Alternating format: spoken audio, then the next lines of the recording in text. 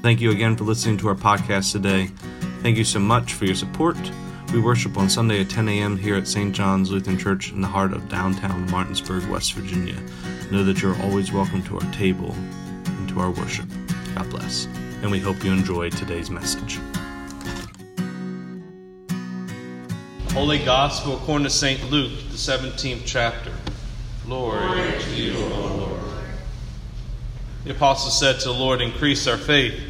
The Lord replied, "If you have the faith the size of a mustard seed, you could say to this mulberry tree, 'Be uprooted and planted in the sea,' and it would obey you. Who among you would say to your slave who has just come in from plowing or tending sheep in the field, 'Come here at once and take your place at the table'? Would you rather not say to him, 'Prepare supper for me, put on your apron and serve me while I eat and drink. Later you may eat and drink'? Do you thank the slave for doing what was commanded?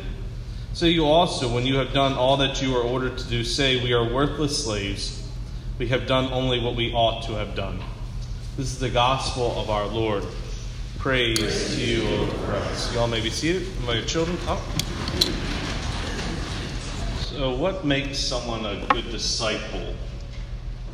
Who is your ideal disciple? What would you put on a job description for a good disciple? Would you say it has to be holier than thou, faithful in all things, someone who prays every day, does acts of charity, tithes their income, becomes a pastor or choir director, an organist or church secretary?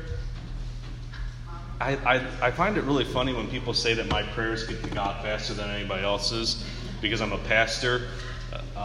I'm here to tell you that just isn't the case. Some days I really feel like my job is that of Job in the wilderness.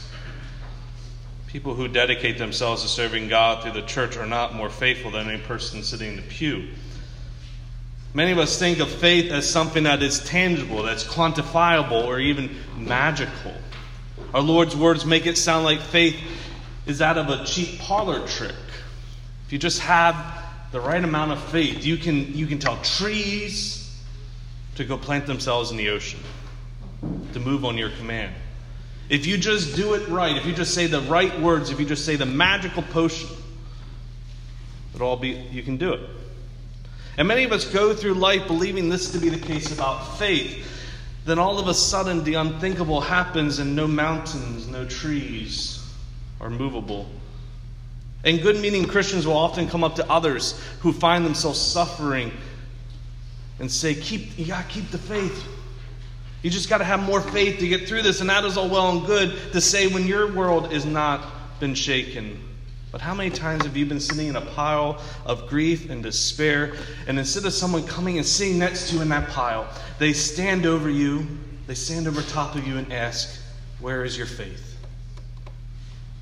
And they use passages like this one as their justification. How many of you have ever been in those situations? I've been in many. The problem with this text is that we are reading this completely out of its own context. On its own, it's a valid conclusion to simply believe that Jesus is making faith out to be this tangible thing, and we need to just work really, really, really hard at it, and things will go your way. But in the larger context of this verse, of this passage, we see that Jesus is not talking about faith as a tangible thing, but is answering the request of his disciples to increase their faith. And that's a strange request to ask, right?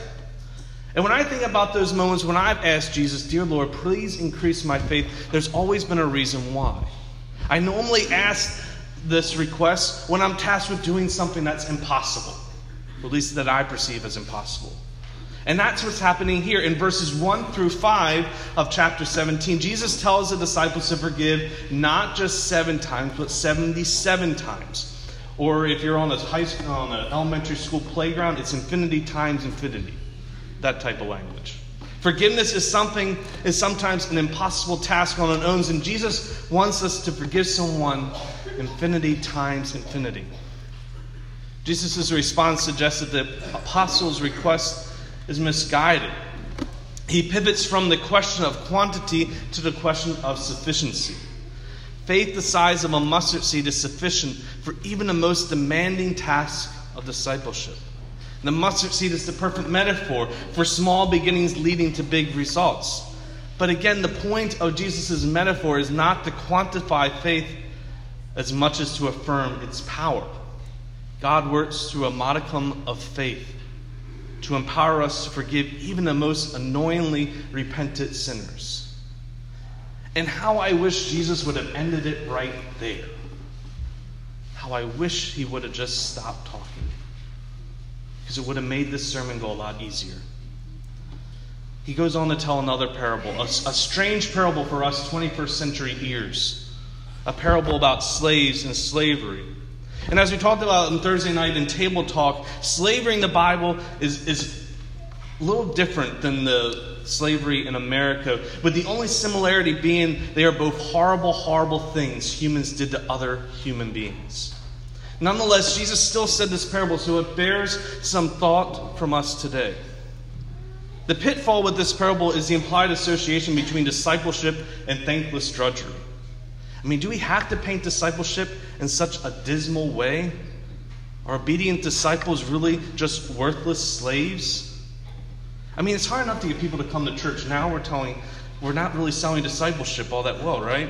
I wish Jesus could have said it a little bit better. So there's 3 observations that I want to talk about that help alleviate the gloomy tenor of this metaphor. First, it makes more sense to translate the phrase as unworthy slaves. This shifts the point of verse 10 from the seemingly denigration of discipleship to the nature of discipleship itself. Obedience to Jesus is not, in and of itself, something to be rewarded, but rather the rewards of discipleship are far more vast. Discipleship means we have fellowship with God and neighbor. There's more to discipleship than just blind obedience. And second, we should keep in mind that Scripture frequently connects obedience with joy, especially when we conceive of an obedience as an entering more deeply into the fellowship of God. It's not hard to see how obedience even fosters joy.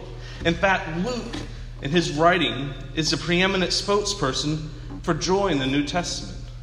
There are numerous Lukean characters who rejoice over God's saving actions in and through the ministry of Jesus.